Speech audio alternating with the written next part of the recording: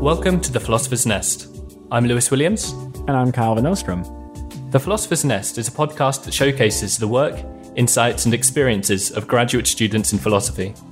This podcast is generously supported by the American Philosophical Association, the Faculty of Philosophy at the University of Oxford, and Lincoln College, Oxford.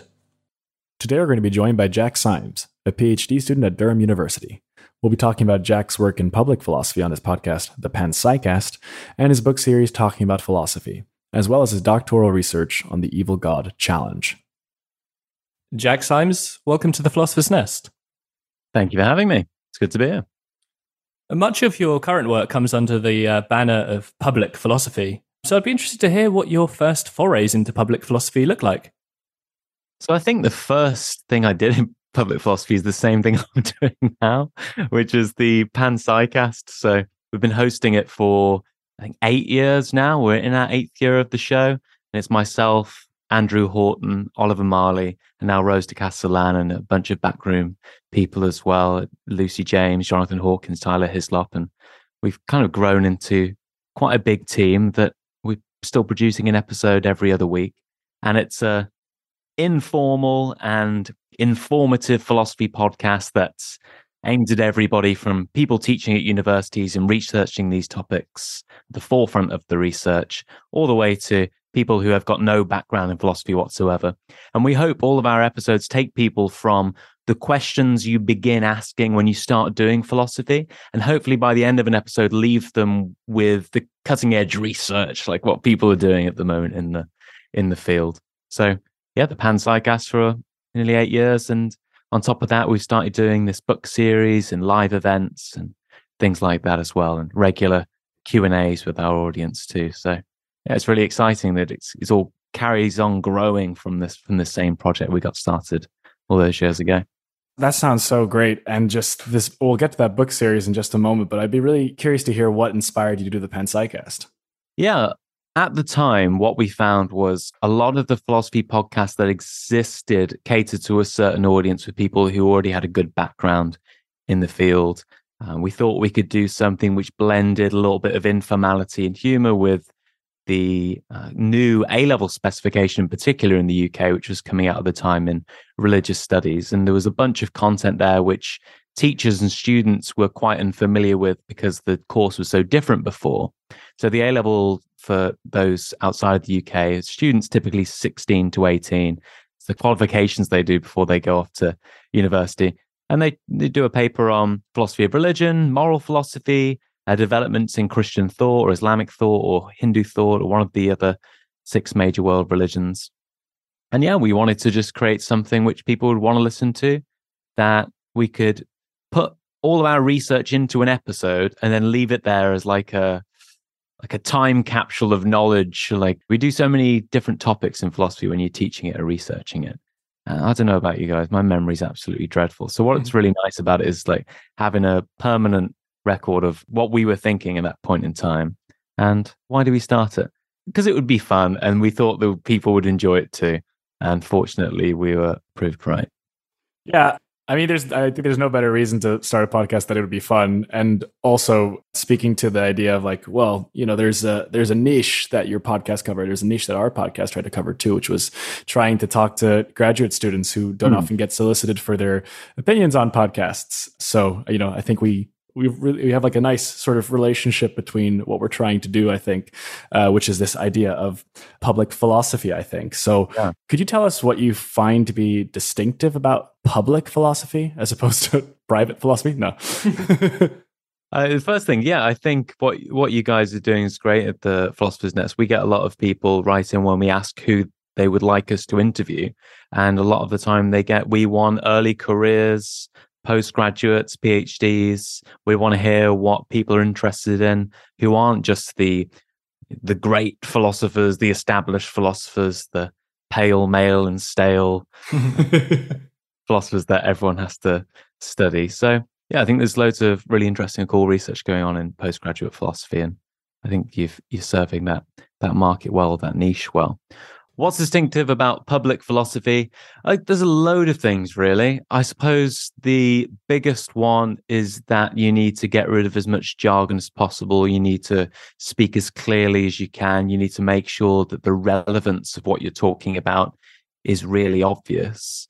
And when you're doing academic philosophy, you can assume a big background subject knowledge. You don't need to sell the subject as much. You're trying to make progress with the question itself. And that requires a certain methodology, which is very precise, very rigorous, and where every single thing that you say matters and there's no room for being misconceived of what your meaning is. But when you're doing public philosophy, I think the best way to go about it is to do your best to do those things.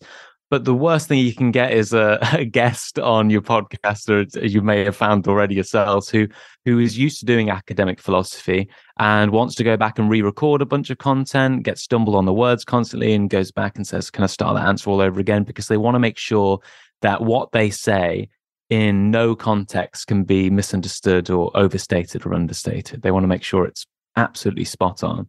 And that's, I think Dan Dennett's got a nice quote somewhere, which I'm not going to be able to remember off the top of my head, which is, there's a time and a place for numbering your premises and making sure your argument's perfectly valid and sound. And that's not in the public arena of philosophy. Do your best with it, but don't get too upset if you end up speaking a little bit too brashly for the point of making a rhetorical point to get people interested. Maybe that's really bad advice. And my advice there is don't be so precise, but maybe that's the antithesis to philosophy. Well, I mean, insofar as that might be a valuable piece of advice, and insofar as there might be different methodologies and ways of communicating as well between public philosophy and maybe when you're writing an article for a journal or for a thesis or for whatever other kind of formal philosophical writing you might be doing. Insofar as there are differences there, might that gesture towards perhaps different functions of public philosophy versus formal philosophy? And I guess what I'm getting at is, I wonder, is a distinctive function of public philosophy its ability to maybe communicate or report findings that have been made in formal philosophy, where formal philosophy is the kind of philosophy that's actually, making those discoveries, making those findings? Or can we actually explore new ground, come up with new arguments, and discover new findings in the public philosophical arena as well? Yeah, good. That's a nice way of thinking about it, Lewis. And you forced me to think about it a bit more carefully rather than just skim over the details, which is good. So the first thing to say is, yes, a lot of public philosophy, the overwhelming majority, relies on important work going on within academic philosophy. And sometimes when public philosophers speak quite dismissively of academic philosophy, as if it was pointless, as if it didn't have value in and of itself, or even instrumental value for what they're doing, I think that's wrong, because a lot of the time these people who complain about academic philosophy rely on the work in academic philosophy to have their successful careers in public philosophy. But the second thing to say is that, of course, you can find new and valuable insights and arguments and philosophical theorizing within the realm of public philosophy. As I'm sure you both speaks of your own experiences as two people who are interested in talking to people about philosophy. Most of your ideas come from discussion and debate with other people. It's really hard to do philosophy when you sat there on your own. It's like squeezing blood from a stone sometimes. If you have someone to bounce the ideas back and forth from, to explain things to for the first time, then you start to find out the weak points of your argument, different perspectives on them. And so public philosophy gives you that opportunity, not like no other. Think of like an academic conference in philosophy. So I'm trying to distinguish academic philosophy like journal writing and thinking alone from the more public or more interpersonal type of philosophy you might do. Like at a conference, right? There's a reason why people present at conferences in philosophy, to get other people's perspectives, to engage and try and broaden the horizons and find the weak points in their arguments too. So yes, public philosophy can do that as that same thing that you can do at a conference or something like that as well. But you open yourself up to thousands of people out there in the wider world, often who have great insights to these questions. A lot of the reason we're interested in them is the same for a lot of people who will listen to public philosophy. And sometimes, especially with my own research over the last few years, some of the best insights are from people who have never studied that topic before. They just They can force you to think about things in a way that those who are too close to the problem can't see the big picture. Yeah, I think you're absolutely right. And one thing I've always thought about is just the way in which the public perceives philosophers. So, I mean, there's the academic philosopher who, if we're doing PhDs, we're very familiar with this person who's just, quite like, awkward in their temperament. They spend a lot of time reading, and they, engage with, paywalled academic journals that are pretty difficult to read, require a lot of training to understand. And then there's like the sage who comes out into the marketplace and, enlightens people with their ideas, which I think some people have this idea that like philosophers are sort of sages and impart moral advice or wisdoms to people. But then I think, like, just speaking to you right now, it seems to me that the perception that we're trying to give of public philosophers is not this sage-like thing. We want to undo that. We also want to, I mean, if people think of us as boring academic philosophers, maybe we want to do that too. We want to view ourselves as just like conversationalists that just happen to have this interesting thing to talk about. And we want to engage with the world in that way. So I guess I like the way that you're kind of framing your project. Yeah. Thank you. That's very kind of you. I just wonder, like, I'm not too sure, right? I think there's going to be different areas of public philosophy that serve different functions, and there's not going to be a one size fits all type of approach to doing it. There's a place for people interviewing people. There's a place for people having discussions and guides to topics. There's a place for audiobooks and books. There's also a place for people who want to put forward a message to the public and change their perceptions about things. In fact, a lot of really good philosophy the last few years has been of that type. However, there is still a big gap in the public consciousness or in our public square of discourse for philosophers who think carefully about things and also are good at the public philosophy side too. There are very few candidates you can think of who are very good at both. I'm not sure whether that there's an issue in that in and of itself, or whether we are just looking for someone whose skill set is very particular and they excel in both fields. But public philosophies, in terms of like the podcast revolution or YouTube and all these different mediums, public philosophy's had quite the resurgence in the last few years, and it's been taken more and more seriously by people inside and outside of academia. So it's still very early days. And there is, of course, another vessel through which you've been doing public philosophy recently, which is the book series that you've been embarking upon. Could you tell us a little bit about that? Of course, again, I'd love to. Thank you for allowing me to plug it as well. Talking About Philosophy is an introductory series of philosophy books aimed at, again, everybody from people who have never done philosophy before, right through to people who are working on these topics at universities.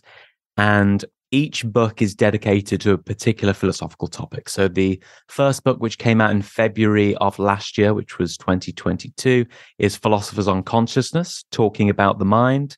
And there you've got a series of interviews and essays from some of the world's leading thinkers in that particular field.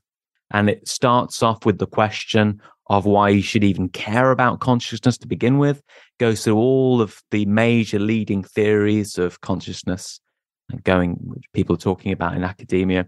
But they're all written to ensure that the reader who has never came across these ideas can engage and explore with them themselves. And it should leave them at the end with the tools to start discussing and thinking about these questions. So all of the chapters are guided with introductions and concluding remarks and questions to consider, recommended readings, and they're differentiated. So advanced readings, intermediate readings, beginner readings, little info boxes as well as you go, like as you'd see in like classic school books, but hopefully they're not quite as lame as what you used to get in those books at school. Remember the guy in like the old textbooks who used to wear the sunglasses and had the bandana? Was that like before your time? Like in these old science books in the UK, like you get this like blonde-haired looking Chad looking guy who'd just like pop up and be like, "Yeah, water's H2O, man, pretty cool," eh? And then you jump up. I can't say I remember the specific guy. I remember that guy. Must not have stuck with me. Yeah, maybe your science books are a bit more advanced than mine, rather than mine be like that. Anyway, the books do have these pedagogical features that make sure that anyone can engage with them. But yeah, and the second book, Philosophers on God, Talking About Existence, will be coming out later this year in 2023. And again, the hope is to get everyone working on these topics. So the new book will include people like William Lane Craig, and Richard Dawkins, Richard Swinburne, Jessica Frazier, people who, the most influential people, hopefully, in philosophy of religion, alongside up-and-coming philosophers in that area, the latest research, again, guiding people through that topic and all the different perspectives that people are discussing within it. Yeah, that sounds fantastic. And we'll obviously pop a link in the podcast description with the book. I wanted to note just before going to our next topic, which is just, how did you get Stephen Fry to read your book and give a review? That's amazing. No, thank you. Well, I know he is good friends with Daniel Dennett and some of the other contributors for Philosophers on Consciousness. And he, at the time, I heard a few conversations where he was interested in the topic. So I just dropped him an email and asked him if he wanted to read it. And that was on the Friday evening. And then on the Saturday and Sunday, he'd given it a read. And then on the Monday morning, he got in touch with his thoughts on it. And he was obviously very kind. And that's obviously included on the blurb of the book and the inside page. And yeah, it was the highest compliment I could receive, really, when he says some of the wonderful things that he does. I think it captured the spirit of the book when he spoke about how like the humor of it alongside the academic philosophy, or reading it, not having to go back and reread sentences over and over again to understand them. I think one of the most important things for my own work and my own writing and philosophy is, the most important thing is clarity, and just making sure things on the first read well, that there's a nice flow to the sentences, that it shouldn't be a chore. I really hate reading personally. For my job, I have to read a lot, but I don't enjoy the reading part. So the hope is, with the book series, that process of reading something can be as enjoyable as possible. And I think obviously Stephen Fry's work tries to do something very similar. He takes difficult, challenging subjects, which people may not be familiar with already, and tries to write them in a way that is enjoyable. And so I think also Stephen's like, does anyone not like Stephen Fry? He's absolutely wonderful. So I thought he captures as well, like, the union between the academy and public engagement and public understanding. And he's a respected figure in that way too. So he's the only person I reached out to ask for the blurb or his thoughts and review of the book. And once I had that, I was like, okay, I'm done now. There's no, I'm not sure where to go from there. The publisher said, is there anyone else you want to reach out for blurb or anything like that? So, no, that's okay. That'll do. with no respect, with anyone else who may be listening who does something similar, obviously, that I'm sure they have great admiration for Stephen Fry as well. And that's not to discredit anybody else, but it was really kind of him to write what he did. Yeah, well, what a fantastic reviewer to have. Though, I mean, you may wonder, it would be even more fitting should he review the second book that you mentioned, that on God, as I think he has a lot to say about religion in the public arena as well. Mm. But segueing into, I guess the content of that second book, which also formed the content of your first PhD at Liverpool, which you finished last year, having now begun your new PhD at Durham. That first PhD was on the evil God challenge in the philosophy of religion. So could you tell us a little bit about what that challenge is? Of course, can. So it was popularized in 2011 by Stephen Law. Yeah, that's quite a fairly long history. You see strands of it in the work of Descartes and David Hume, William Paley in 1802, and then probably in the 1970s, 80s, a few little papers. But then the interest in it as a topic of research, and it's one of the most popular topics as well in public philosophy as well, say some people who like to discuss the challenge, is 2011 Stephen Law's paper titled The Evil God Challenge. And Stephen puts the challenge forward like this. He says, in a word, why should we think it's significantly more reasonable to believe in a maximally good God than a maximally evil God? So Abrahamic monotheists think that God is maximally powerful, maximally intelligent, and perfectly good. And Stephen comes along and says, well, let's give the theist the benefit of the doubt. Let's pretend for a second that their arguments for the omnipotence and omniscience, the power and knowledge of God, are successful.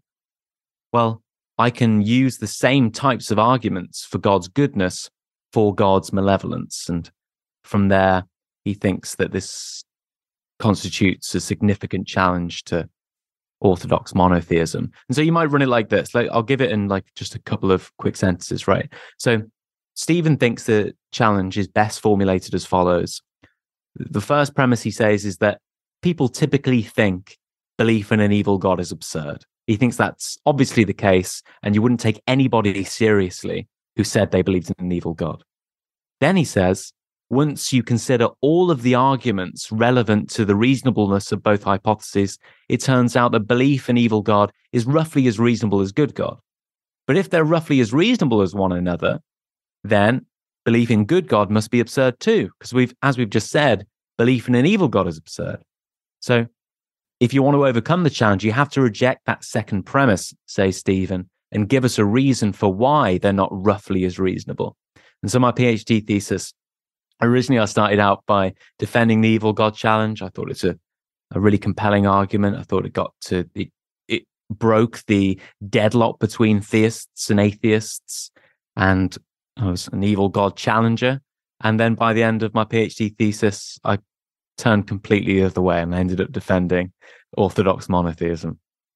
That's such a crazy change, which hopefully we'll probe a little bit further. But I wonder if you can give us a flavor of what exactly, I guess, Stephen Law or evil God challenge type arguments. If you can just give us, elaborate a little bit more on the sense in which, it's reasonable to believe in an evil God, or as reasonable to believe in an evil God as a good God. Because I guess right now the thing I'm thinking is something like, well, the way we think about God is like the maximally greatest being, like he's the best at the properties that we ascribe to him. That's what makes sense for it. And, omnipotence and omniscience makes sense. And then I guess does the evil God thing come from saying, well, it's not clear on the morality front why it needs to be the best at benevolence.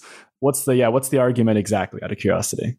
So I'll give Stephen's version of the argument, or how the challenger would put it forward, and then I'll hint as to why I think it, or where it goes wrong in particular, which you've already alluded to slightly in your own question there quite nicely. So Stephen puts it forward like this, right? He goes, well, you think there's a good God. Well, let's assume that God is evil instead. Let's pretend that God is evil instead. And then he uses that to parody or show the unreasonableness of some of the moves that the traditional theist makes. So he uses it like that. He goes, okay, so let's pretend that God is evil.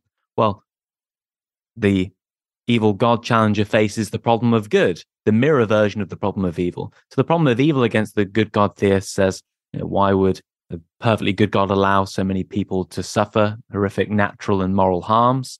Well, free will defense says that actually to be able to do horrible things to one another is worth the price, because it allows us to have this intrinsic good that's free will. It allows us to make genuinely good decisions. If you never got the chance to help somebody cross the road instead of push them into the road, then it would just be these robots who always did good. And that's not real, genuine goodness. To have genuinely good actions, we need the choice to do evil. And that's the price that good God pays to allow for genuinely good actions, allowing us to do evil.